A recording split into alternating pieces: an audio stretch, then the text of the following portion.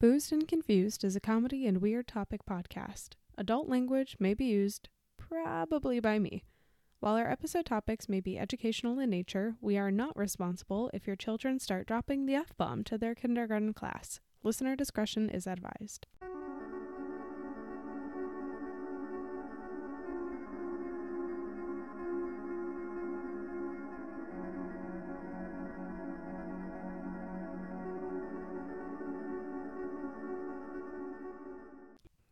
Hello, everybody. Hey.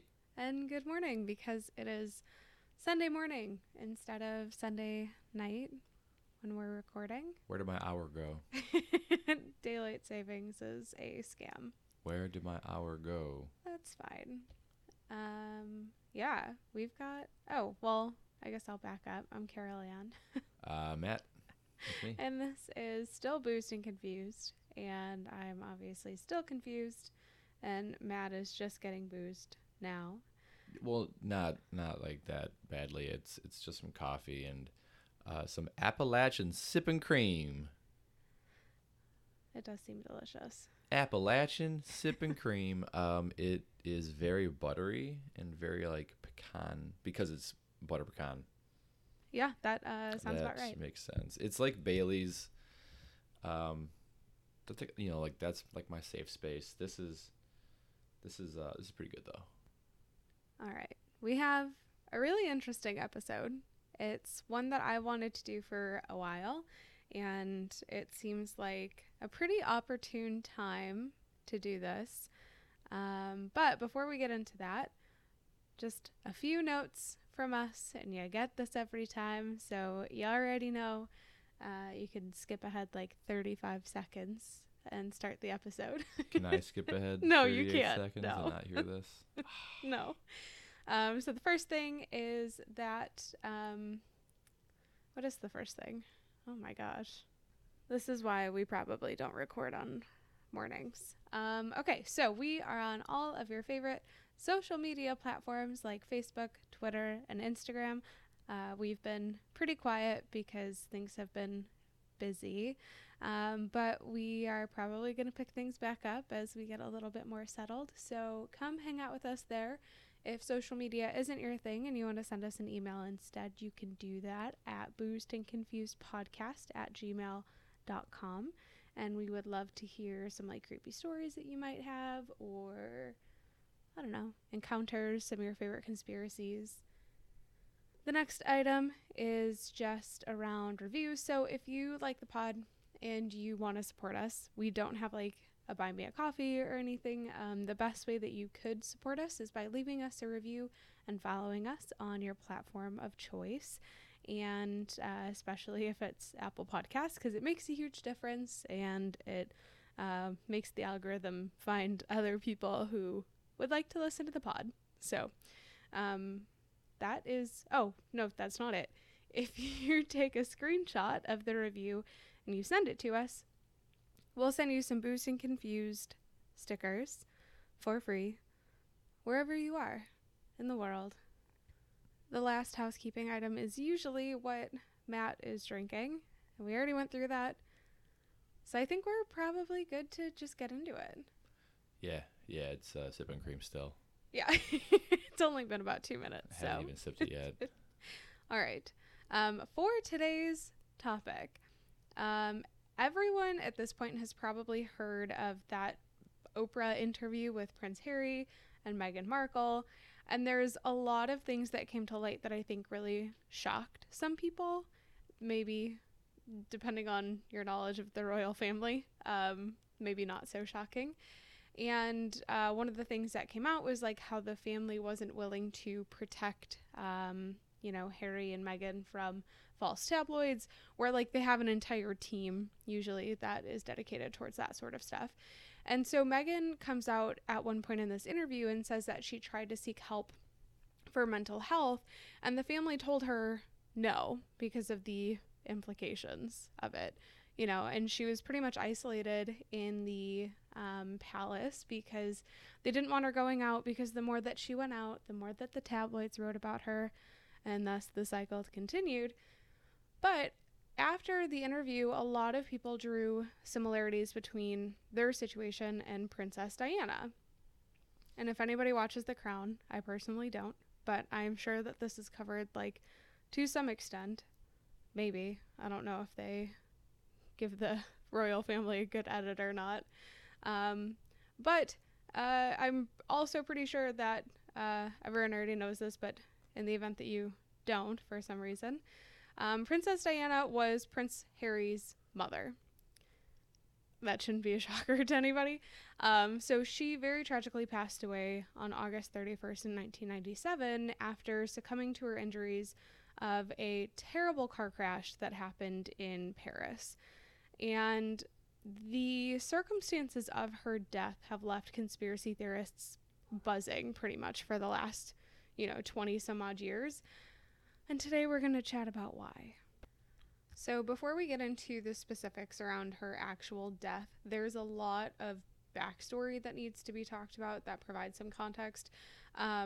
There's so much of this story, so we're going to keep it pretty high level to avoid making this like a 4-hour long episode, but also there's so many documentaries and movies and like TV shows that you could watch if you find this interesting and you want to like just learn more about her and her relationship with the royal family.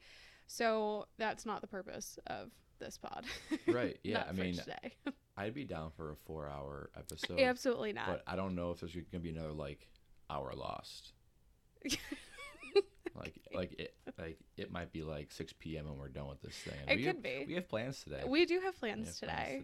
For the first time in I don't know how long. We're going to go for a walk around the block. The weather is turning. It's finally nice out. All right, so this is the TLDR of Princess Diana's story. So Diana's the first wife of Charles, who's the Prince of Wales, and he's heir to the British throne.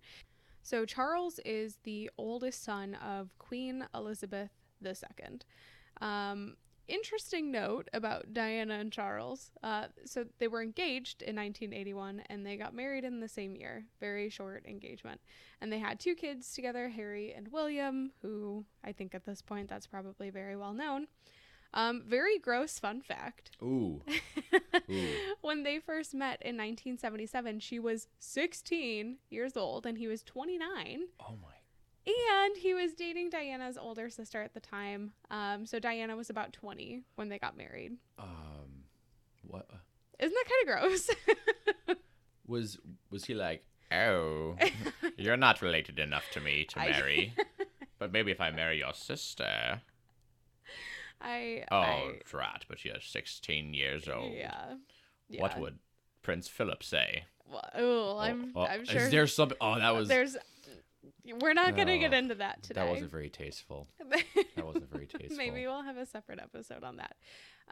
But if anybody has any inkling about the royal family, you know that Princess Di was so loved by the people. She was so well known for her humanitarian work.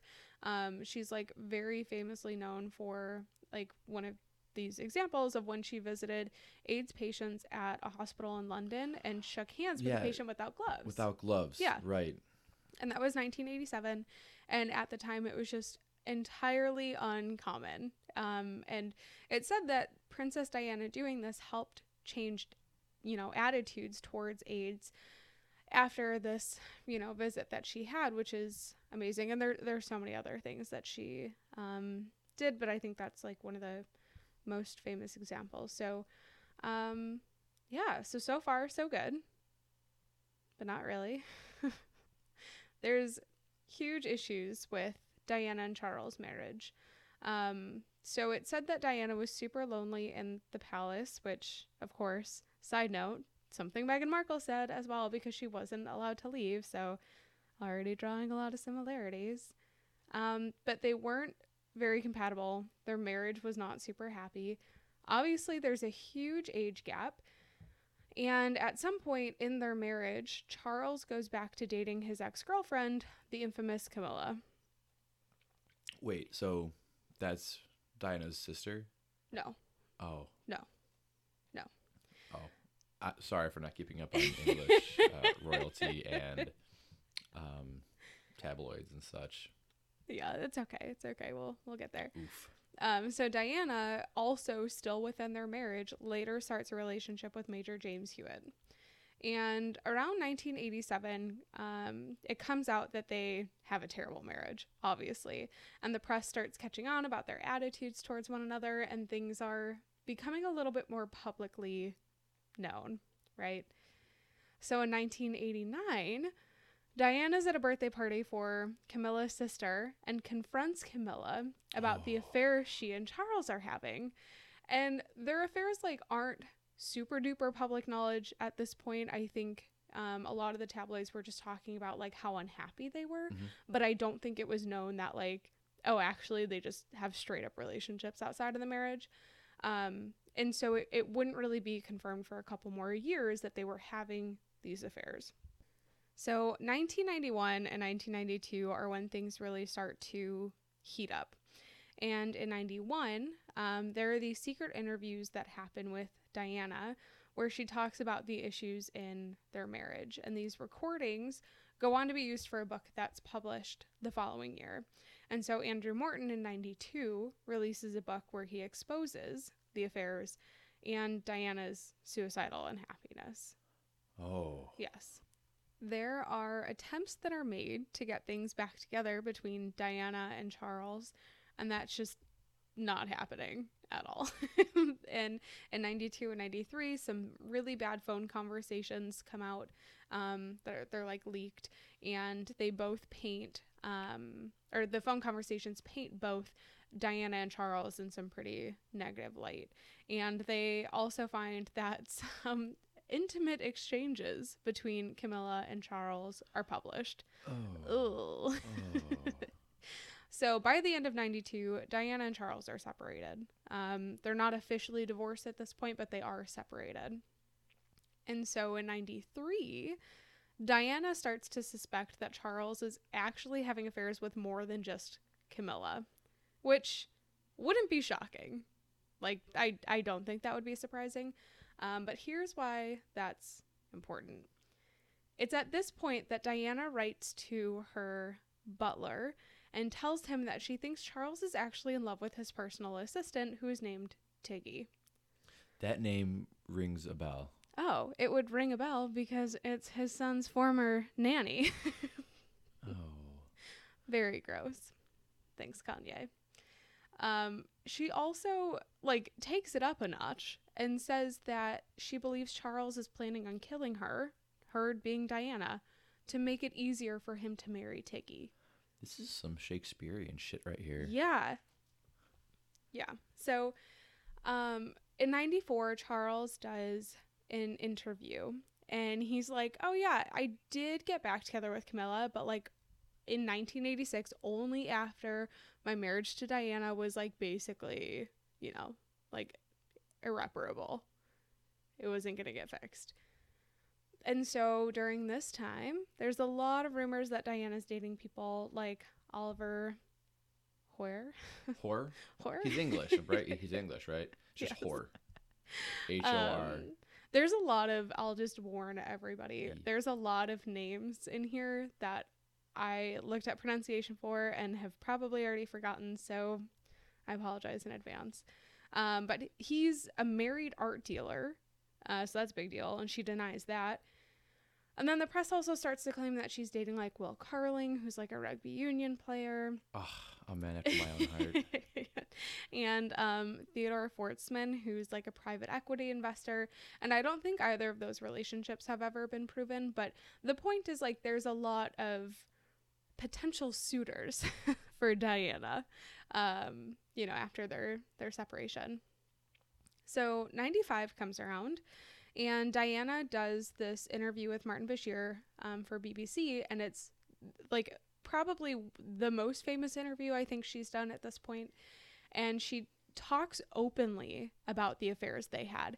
So if you've ever heard that quote from her that says, "There were 3 of us in this marriage, so it was a bit crowded," that was her in this interview in 95, and she's referring to Charles and Camilla. And so also in this interview, she's saying she suffered from depression, bulimia, she's self-harmed. Some of the biographers for her have speculated that she had borderline personality disorder. I don't know if that's ever actually been proven or not. But this interview is the interview that's just absolutely set shit on fire. And the palace announces that the Queen sent letters to Charles and Diana basically telling them to just get a divorce. The Queen has spoken. And so in 96, they agreed to a divorce. And Diana pisses off the palace because she issues her own announcement of the divorce agreement, which is like, I feel like a very badass Diana thing to do, of like, I'm not going to agree to your terms 100% and you won't speak for me. So I have my own voice. And in the same year, Diana accuses Tiggy, because she's still around, of having an abortion after getting pregnant with Charles' kid. Okay. So that's like not all terrible, right? Like they're divorced now. This is pretty bad. She's still mom to a prince that's expected to take over one day. So she's still technically family and treated as such. And there's like a lot of speculation about the Queen wanted her to keep certain titles and duties, and Charles didn't want that for her. So there's a lot of like, drama in that situation entirely. And then 1997 comes around. Diana is in Paris with her companion, Dodi Fayed, and that's like a somewhat new relationship. They hadn't really been together for super duper long, but her driver, Henry Paul, is, quote, trying to flee the paparazzi. Also, side note, her bodyguard is also in the car. And so, as Henry Paul, the driver, is trying to flee, while in the Pont de Lama tunnel, God, I'm so sorry. The car crashes, and the driver and her partner are both pronounced dead on the scene, and the bodyguard survives, but Diana's taken to the hospital. It's reported that the car was driving around 70 miles an hour. The speed limit was around 30 miles an hour, and they collided with a pillar in the middle of the highway. So initial reports come out as things are unfolding that says that Diana suffered from a concussion, broken arm, and a cut thigh. And doctors operated for about 2 hours on some chest injuries that she supposedly had, and they could not get her heart beating again. And so she ended up dying from internal bleeding. Side note, in 2019, there's a man named Dr. Richard Shepard, who's one of like the top forensic pathologists in Britain, said that Diana died of this like tear in the vein of her lung that's so rare, he, quote, doesn't believe he's ever seen another one in his career. He also makes a point to say that her death could have been prevented if she were wearing a seatbelt, which is likely what saved the bodyguard. Yes, this is what I was going to say also, was I recall vividly in the last 3 months watching a scientist person talking about the seatbelt thing, and there being this diagram of her like just popping around in the back. Mm-hmm. Yeah, I think they had to get the jaws of life maybe to extract her. I don't remember 100%, but I mean this leads to a lot of questions, right? Like, why is Henry driving 70 in a 30? There are some reports that come out that he was intoxicated and he was drinking and driving while also taking antidepressants. Some reports went on to say he was an alcoholic with like a higher tolerance that made him appear more sober than he actually was when they got into the car. Some people believe that the attempt to flee the paparazzi played a huge role, but a lot of people really don't believe any of this, actually, and they believe that there's more to the story and that there's some involvement from the palace. Dang. By some involvement, I mean like the palace orchestrated the entire thing. There are actually so many conspiracies that swirl around that it leads to the British Metro Police establishing a sort of task force called Operation Paget. Paget. Paget. We've been trying to figure out how to pronounce this, and I've literally been- no video will actually just say it. So I've been watching all the YouTube videos that have this word in its title, and they won't just say it. just acknowledge what you are. I don't know. This is English, so it's probably Paget. So Operation Paget in 2004 to investigate all of these conspiracy theories.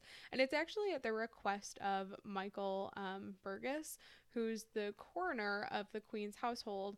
And I think it's more of a legal necessity because pretty much after you accuse the palace of conspiracy to murder, I think they legally have to have... Like, acknowledge it. Yeah. Let's call him Burgess. I feel like... What did I say? Burgess? I feel like it's Burgess. Yeah, it probably is. Again, British. He's never going to come back up in this, so... So that's say whatever fine. you want. Sorry, Michael. Doesn't even matter. So there are allegations, and I think the most serious of the allegations is that MI6 deliberately caused this car crash at the direction of the royal family. And I think it's this allegation that kind of leads to the necessity, the legal necessity for them to open up this investigation. And this allegation comes from Dodi's father, who is pretty prevalent throughout the remainder of the episode. He's very much under the impression that because of who they were, the royal family had every reason to get rid of him and Diana. So spoiler alert, they end up publishing an 832-page report that goes through all of the conspiracy theories that were investigated, some other parts of the case, and there's 16 chapters in this report that investigate claims that Princess Di was pregnant, to MI6 involvement, to everything in between. And I don't know. I have a lot of thoughts about this report because everything is pretty much oh, see, we investigated this and it's debunked for this reason. And this couldn't be true because it's been debunked. And in my mind, it's I don't think that the police in a million years would ever publish something that would be yep, the royal family did this. We, the royal family, have investigated. We, the royal family, and we, the royal family, have determined that we, the royal family, are innocent. We've done nothing wrong. And so the conclusion at this report is that the conspiracy theories didn't have a leg to stand on, and it was basically just a tragic accident. And I just, if we believed that, we wouldn't be doing this episode. So let's take some steps back. Let's start with the theory that the driver was intoxicated.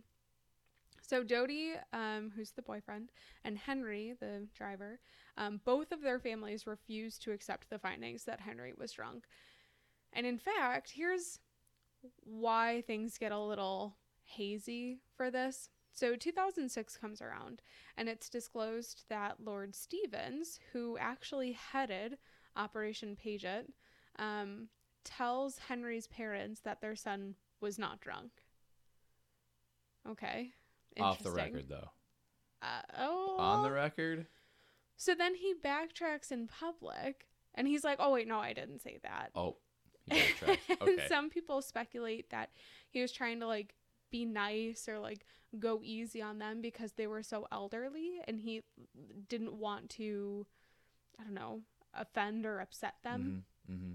And so then it comes out in 2009 that there's DNA samples that match with blood samples, basically, that, quote, confirm that Henry's blood alcohol levels were 3 times the French legal limit. What is the French legal limit? I don't actually know. I didn't look this up. Ooh. Keep talking. I'm going to look it up right now. Okay, great. There is... I'm always a person that's I'll believe the evidence and I'll believe the science, but knowing the I guess power that the royal family has, I wouldn't be shocked if there was a way that this could be manipulated, or someone could fudge a report somewhere or something. I have the answer. What is it? It says France has very strict drink driving laws. I love they call I it. love that they call it drink driving. I also like that they say I'm going to hospital. Yeah. Not I'm going to the hospital. I Yeah. like that better.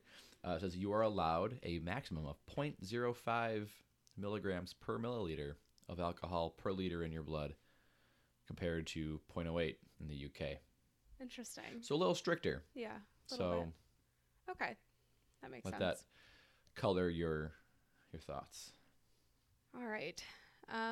So that's that about the driver. So we're going to jump to the MI6 allegations. Let's talk about Richard Tomlinson. So he's a former MI6 officer. He's dismissed from the intelligence services. He actually serves 5 months in prison for breaching the Official Secrets Act 1989. And he claimed in a sworn statement in May of 1999 that Britain's MI6 had been involved with the crash. And he went so far as to suggest that there was documentation that the security service held that would back up these claims. So he's pretty much coming out and saying, you should believe me, but also if you don't, they have the evidence. Here's reasons. And so the August prior to this, Richard claims that, he's like with the BBC, and he claims that Henry worked for the security services. So he's alleging that the driver was part of the security services. And he also claims that Trevor, who's the, bodyguard, or another one of her bodyguards named Kes Wingfield, was a contact for British intelligence. So he's pretty much saying it's an inside job. Everyone around her had some sort of involvement with some sort of intelligence agency or security service. And he continues with these allegations. It says that MI6 had been monitoring Diana before her death. And he goes as far as telling Dodi's father that Henry was an MI6 agent. And he said that, here's where it gets crazy. That's deep. Here's where it gets crazy. He said that her death mirrored plans that he saw in 1992 for the assassination of Serbia's Slobodan Milosevic. That sounds good. And in that case, the plan was using a strobe light to blind the chauffeur. Oh. Yes. Then the backtracking comes. Oh, wait a second. In 2008, Richard says he misremembered, though he had said in the previous day's court session that Paul was supplying MI6 with information. And a correction came from Operation Paget regarding the assassination attempts in Serbia after they gained access to MI6 to investigate these claims. And just a couple of notes. The proposal was written in 93, not 92, and it was a different Serbian figure. Also did not include anything around flashlights. But yeah, that there was totally like an assassination attempt planned there. Goodness. So there's a few other notes that try to discredit Tomlinson. And one of them is that he was like writing this book before he's arrested. And in the book, there's no mention about the staged car crash or like lights in the tunnel or anything. And allegedly, very loose quotes around this, someone from MI6 says there's no file being kept on Diana or Dodi. There's no plan, nothing. Yeah, okay, Wink, wink. Totally believe that.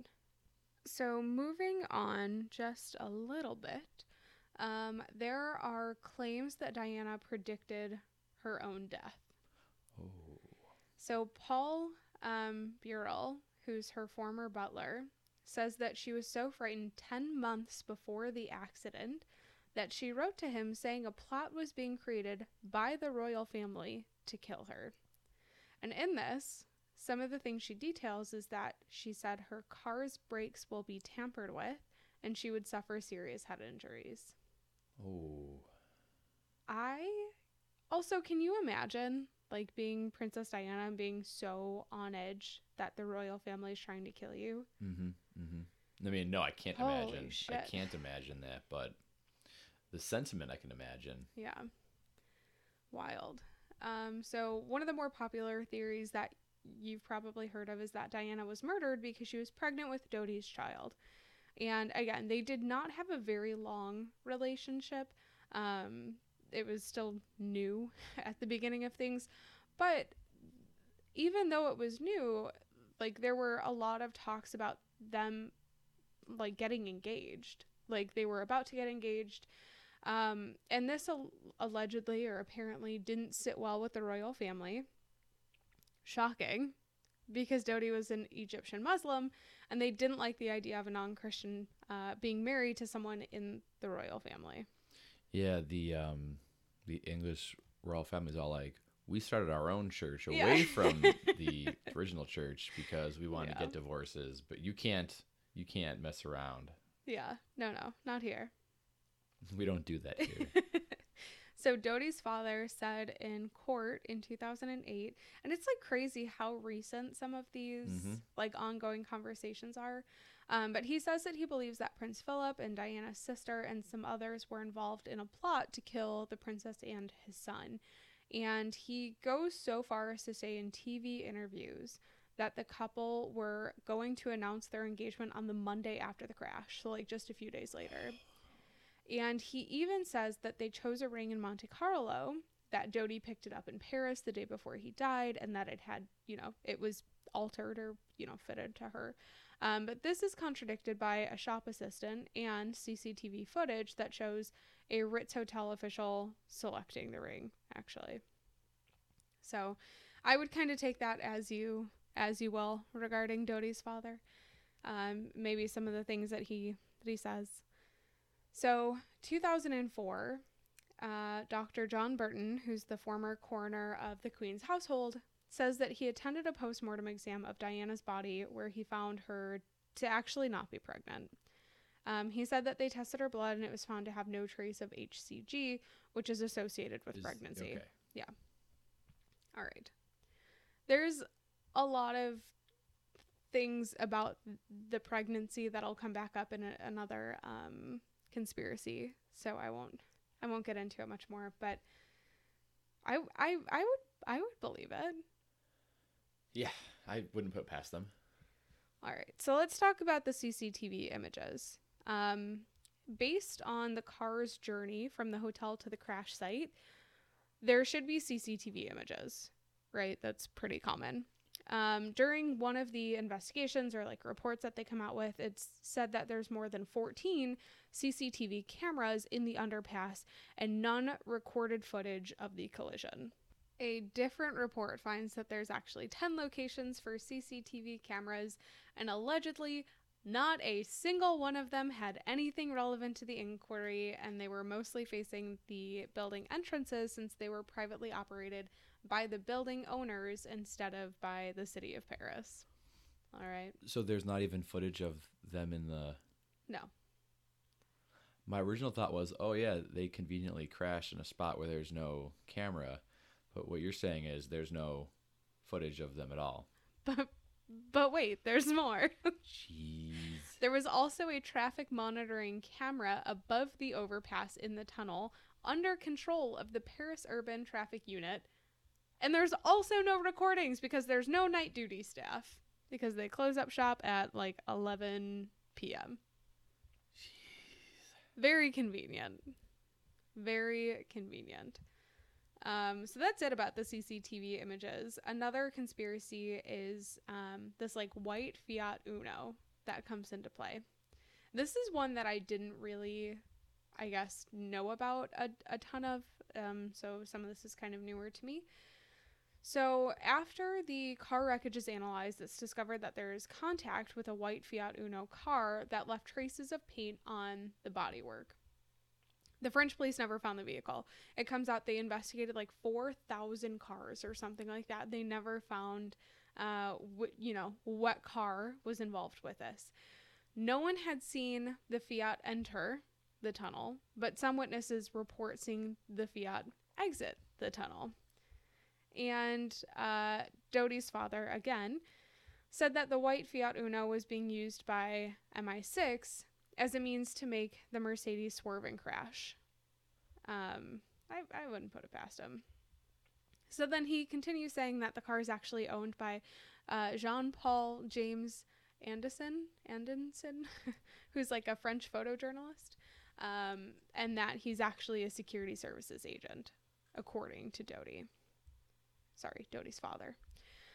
So Andenson died in 2000, and Doty's father says that it's either from guilt or because he was assassinated by the French or British security services to keep him quiet. So it's worth noting Andenson committed suicide in 2000, and there's a lot of like questions around his death. I think the TLDR very high level is that he had at some point expressed a manner in which he wanted to kill himself to, I think, like friends or something like that, and that was actually the way that he ended up being found.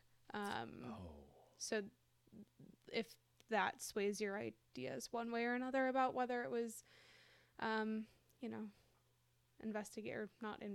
instigated by somebody else. So this white Fiat Uno is investigated. The report basically says Andenson didn't keep great care of the car, and he actually sold it not very discreetly in October of 1997.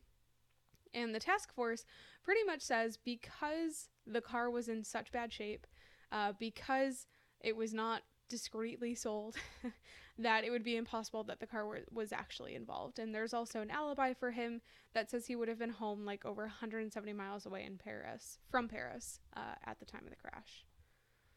So take that what you will. But continuing on with the white Fiat Uno, so there's other, reports that this car actually belonged to a 22-year-old taxi driver named Lee Van Then. He's never done an interview, not one. And so in 2006, his dad actually comes out and says that his son resprayed the white car red hours after the crash happened and woke up his mechanic brother in the middle of the night to help him with the process of repainting the car. This is just a normal thing with what guys do. Yeah. Sometimes this is a thing. I can confirm this. Yeah. That we decide in the middle of the night we want to paint our car a new color. Yep. This is totally a thing. Yeah. Can confirm. Yeah. Yeah. And so French police are like, you know what? No, actually he wasn't involved because he was at work. Therefore not involved. And a lot of the reasons people have questions around Diana's death is the way that the French police handled the investigation. And this is one of those reasons why people just don't have a lot of trust in it. Because the French police come out and say, not involved, he was at work. But actually, he left work early that night, and he could have been at the scene. And his description matches some of the eyewitness descriptions of someone seen exiting the tunnel seconds after the crash. No, his car's red. Yeah. This car is red. Therefore, This car, not him. This car is red, not. God. Okay. So the next conspiracy theory is around this bright flash. So kind of going back to, the assassination plan for that Serbian figure. So 3 eyewitnesses said that there's a bright flash of light before the crash. One man said that he saw a bright flash, but his 3 statements that he gave after were contradicting to each other to police, and his statements were all pretty much thrown out. So he just had no consistency in anything that he was saying, and in fact, the second eyewitness is his wife, and she's in the passenger seat next to him, and she directly contradicted some of his statement. Oh, no. Yeah. Okay, so that's probably an awkward talk on the ride home. And then the third eyewitness is a guy named Brian Anderson, who's an American tourist. He just sounds American. Yes. Brian Anderson. With all these names, and then you call out Brian Anderson, and I go, this is an American. This guy's definitely an American. As I was typing these notes out, I was like, this is a very American Brian Anderson. Very American name. And there's not really much more said about his eyewitness statement. But the task force looks more into this and finds other eyewitnesses, and allegedly none of them corroborate anything about a bright flash, so they conclude that it didn't happen. Sorry, Brian. Your words mean nothing. Mm-hmm. The next theory is around her seatbelt. So, Diana's sister, Sarah, claims that Diana was religious in putting on her seatbelt. And, like, her friends said the same thing. Like, it's not just her sister saying, like, you know, those couldn't happen because she always wore a seatbelt. It's like everyone that was close to her kind of said the same thing. And so claims start going around that there's two things that happened. Either Diana and Dodi's seatbelts failed, or they weren't used, and they suggest that it's something sinister, and they allude to sabotage. Okay. See, this goes back to that random... I forget. This is a random night I was watching a bunch of, like, Princess As you do. Diana. Yeah. As I do, as I'm wont to do. Usually it's like a Reddit post, and then I just go down a rabbit hole. And then it's 3:00 in the morning. I wake up, you're asleep on the couch, and, like, there's something super random playing on the TV. Yeah, because, it Yeah. inspires me, obviously. No, I specifically remember this really in-depth, like computer graphic of, like, what they think happened when the crash happened. And Yeah.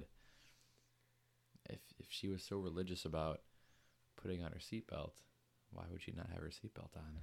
Well, I don't know. So there's this analysis that's done that pretty much found that all the seatbelts were in working order, allegedly. Allegedly. Literally all of this, like, I'm so skeptical because of, like, the power that the royal family has, where I find it hard to believe they wouldn't be able to influence some things like this. There's just no way. Right. There's no way. Right. All right. The royal family has the power to control the seatbelt's efficacy. Whose side are you on here? Matt just removed a fake mask, and actually it's Prince Charles. It's sitting me, across. Prince Charles. All right. So the next conspiracy is around actually getting Diana to the hospital. And Maybe they got lost. yeah, well, maybe. So we do know her boyfriend and the driver died at the scene. Diana was alive when she was put into the ambulance. So the first call to EMS was at 12:26 a.m. and the ambulance arrives at the hospital at 2:06 a.m. That's a lot of time in between, and That's people a pretty long drive. So people find this to be really sketchy. And so the time between takes into account, like, the ambulance actually getting there, extracting Diana from the car, traveling from the site to the hospital. So police first arrive at the scene at 12:30 a.m. The doctor in charge of the ambulance arrives around 12:40 a.m. Diana's removed from the car at 1 a.m. She goes into cardiac arrest, and they resuscitate her. So she's moved to the ambulance at 1:18 a.m. The ambulance leaves the crash scene at 1:41 a.m. And it takes about 26 minutes to get her from the scene to the hospital. Okay. So there's a couple things about this that make people really skeptical. I will preface all of this with I have absolutely no medical background. I don't know if this is the right thing to do. I don't know if another doctor would have made these calls. Well, let me see here. I grew up watching ER with my mom. Yeah. So I have an idea. So I'll let you know. Yeah, perfect. I would love your analysis after. You got it. So the 26 minutes includes a stop that's ordered by the doctor, supposedly because of a drop in her blood pressure. Actually, they were stopping. They were stopping at a drive-through to get some chips. Yeah. Because that's a thing. Late night chips. Yeah.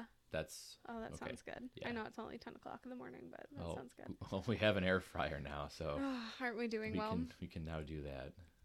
So he instructs the ambulance to drive slowly because he's concerned about her blood pressure and the effects that deceleration and acceleration would have on her condition overall, right? So they're purposely driving slowly, allegedly to maintain instead of worsen her condition. My eyebrows are furrowed right now. I know that my driving tends to get your blood pressure up. Yeah, but very high. But your backseat driving tends to raise my blood pressure. So very stressful times in the car.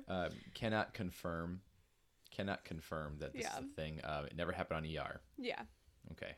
So the other part about this that I feel like in theory makes sense, the ambulance actually passes one hospital like en route to we're not going to this one to the hospital that she eventually ends up at. And the reasoning supposedly for this is that a different doctor actually makes the call to transfer her to the hospital that she ends up at.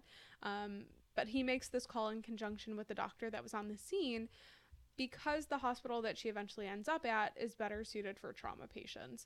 And so it's basically like saying, you know, the hospital didn't have the heart surgery teams needed or the neurosurgical teams needed. So in our case, it would be like someone bypassing all the hospitals on 95th to go to Christ Hospital because they're better suited for whatever. Yeah, I could see that. Of course. But it just leaves a lot of questions. Like if she were to have gotten to the hospital faster, would she have survived?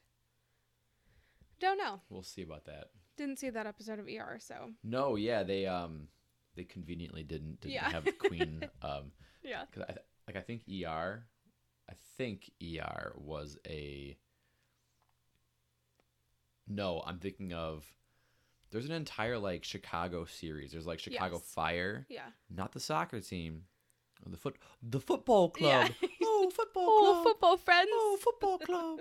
No, then there's Chicago PD, and then there's like a hospital one. And Chicago Med? Right. Yeah, sure. Why not? Maybe. It's pretty tired. I want to say ER was like Cook County. Oh. I want to say it was Chicago. Oh, interesting. Yeah. I didn't know that. I never watched ER. I just remember the episode where one of the main characters like has like a brain tumor. Oh, lovely. But then they played that song by the guy, the Hawaiian guy who sang Somewhere Over the Rainbow. Yeah. Yeah, that's my like only memory of ER. So maybe I'm not the most qualified specialist. Is this your own analysis of yourself? Upon hearing what you said, this is my analysis, and my analysis is I don't know. Perfect. All right. So the second to last head scratcher, I'll call it, is the embalming at the hospital. And Dodie's father says that they rushed to embalm her at the hospital after she died so that they couldn't actually get a positive pregnancy test. Okay, but here's the part that's like actually kind of like messed up about this. The actual reason given for rushing this embalming process was that Diana's sisters and Prince Charles were scheduled to view her body, plus the French president who wanted to like pay his respects with his wife, and the medical team didn't believe her body was in a proper state to display.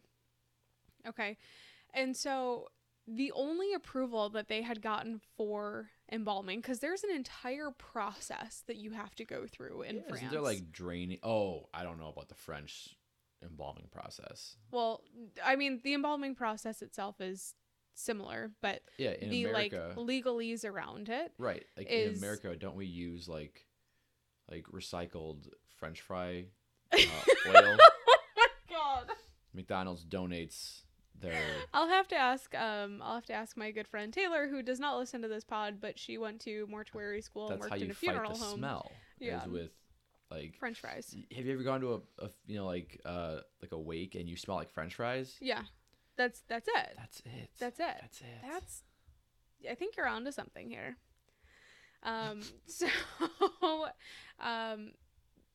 So there's this entire process that needs to happen before the actual embalming, and in this case they only got verbal approval, which is sketchy in itself. But there's also a lot of paperwork that needs to be done. And this paperwork was only done after the embalming was actually finished, which is sketchy. This is, to say the least. Yeah, sketchy. My personal favorite, and I left this one for last, is that there's a conspiracy theory that all of this was faked so that Diana and Dodi could marry and live on a private tropical island together away from the royal family. And people believe this one because they say, well, we never saw her body. I really hope this is true.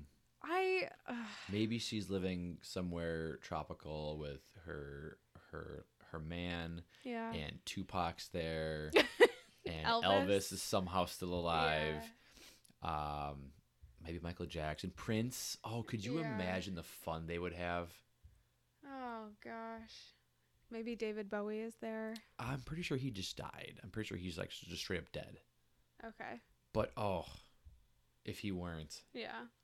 Yeah. And Freddie Mercury. Oh, Freddie would totally be there. Freddie and Diana, I feel like would gotten be along the like best of friends. Besties. Oh gosh. Oh. I mean, now I want like a story in which Princess Diana and Freddie Mercury are friends.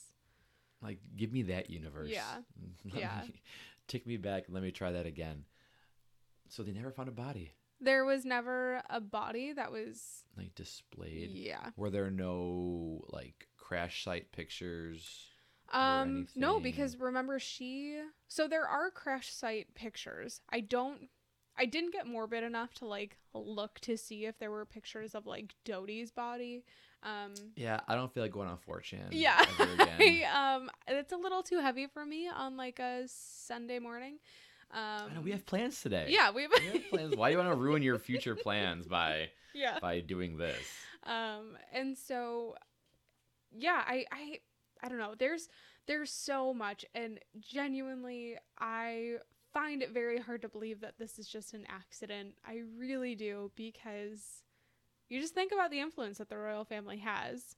It's the same thing with like politicians in America, the influence that they have that we don't know about, but they could make a lot of things disappear.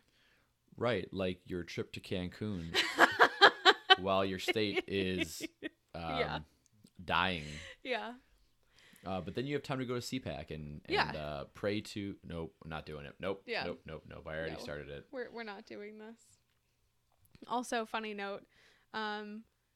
So my dad said that he listens to the pod, and he told me this week that he's no longer going to listen because he was listening to the GM episode, and he didn't like the way that we ganged up on Elon Musk and Ted Cruz. I have no problem chatting shit about the Zodiac Killer. And I thought I was pretty nice about Elon. I mean, like, I know, like, if anything, I thought you were fanboying over Elon Musk. So as much of a questionable character as he is, I am extremely entertained by his the aura he gives off. He when he's on podcasts, he talks kind of like an asshole. Well, because he is an asshole. And so, like, that's the thing. So, like, I'm also not like a huge I'm not a huge Joe Rogan like fanboy. Like, I know he's got this really weird niche. He's like, oh, who's that actress who has Goop? Oh, Gwyneth Paltrow. I feel like he's a less forward, like, upfront version of Gwyneth Paltrow with his like products that he like plugs. But I'm thoroughly entertained by him. I mean, he just asks a lot of questions that I would ask. Mm-hmm. But he's always like, "You ever take DMT?" Yeah. I took DMT a couple times. I hunt elk. But like their discussions are very entertaining. Yeah. But I wouldn't say I'm like a blind like, oh, I love Elon. I think he's a supervillain.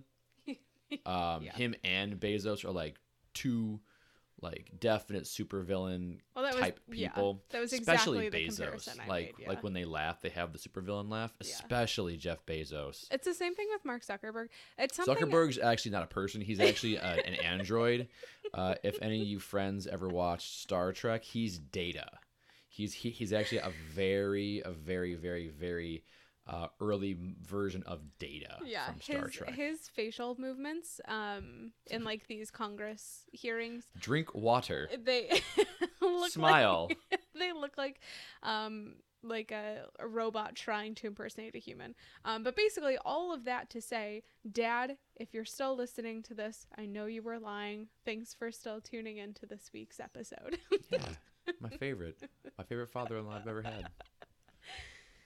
So that really wraps it up for this week. I would be really curious to hear what everybody's thoughts are about Diana's death, and if you believe that it was an accident, if you believe that there's a conspiracy behind it, and like what your thoughts are on the actual conspiracy behind it, because I think there are other conspiracies around her death. I picked the ones that were like the most popular or like well known and researched, but there's a lot more out there. I didn't want to make this a 4-hour episode, so Well, I still have to watch the Oprah interview.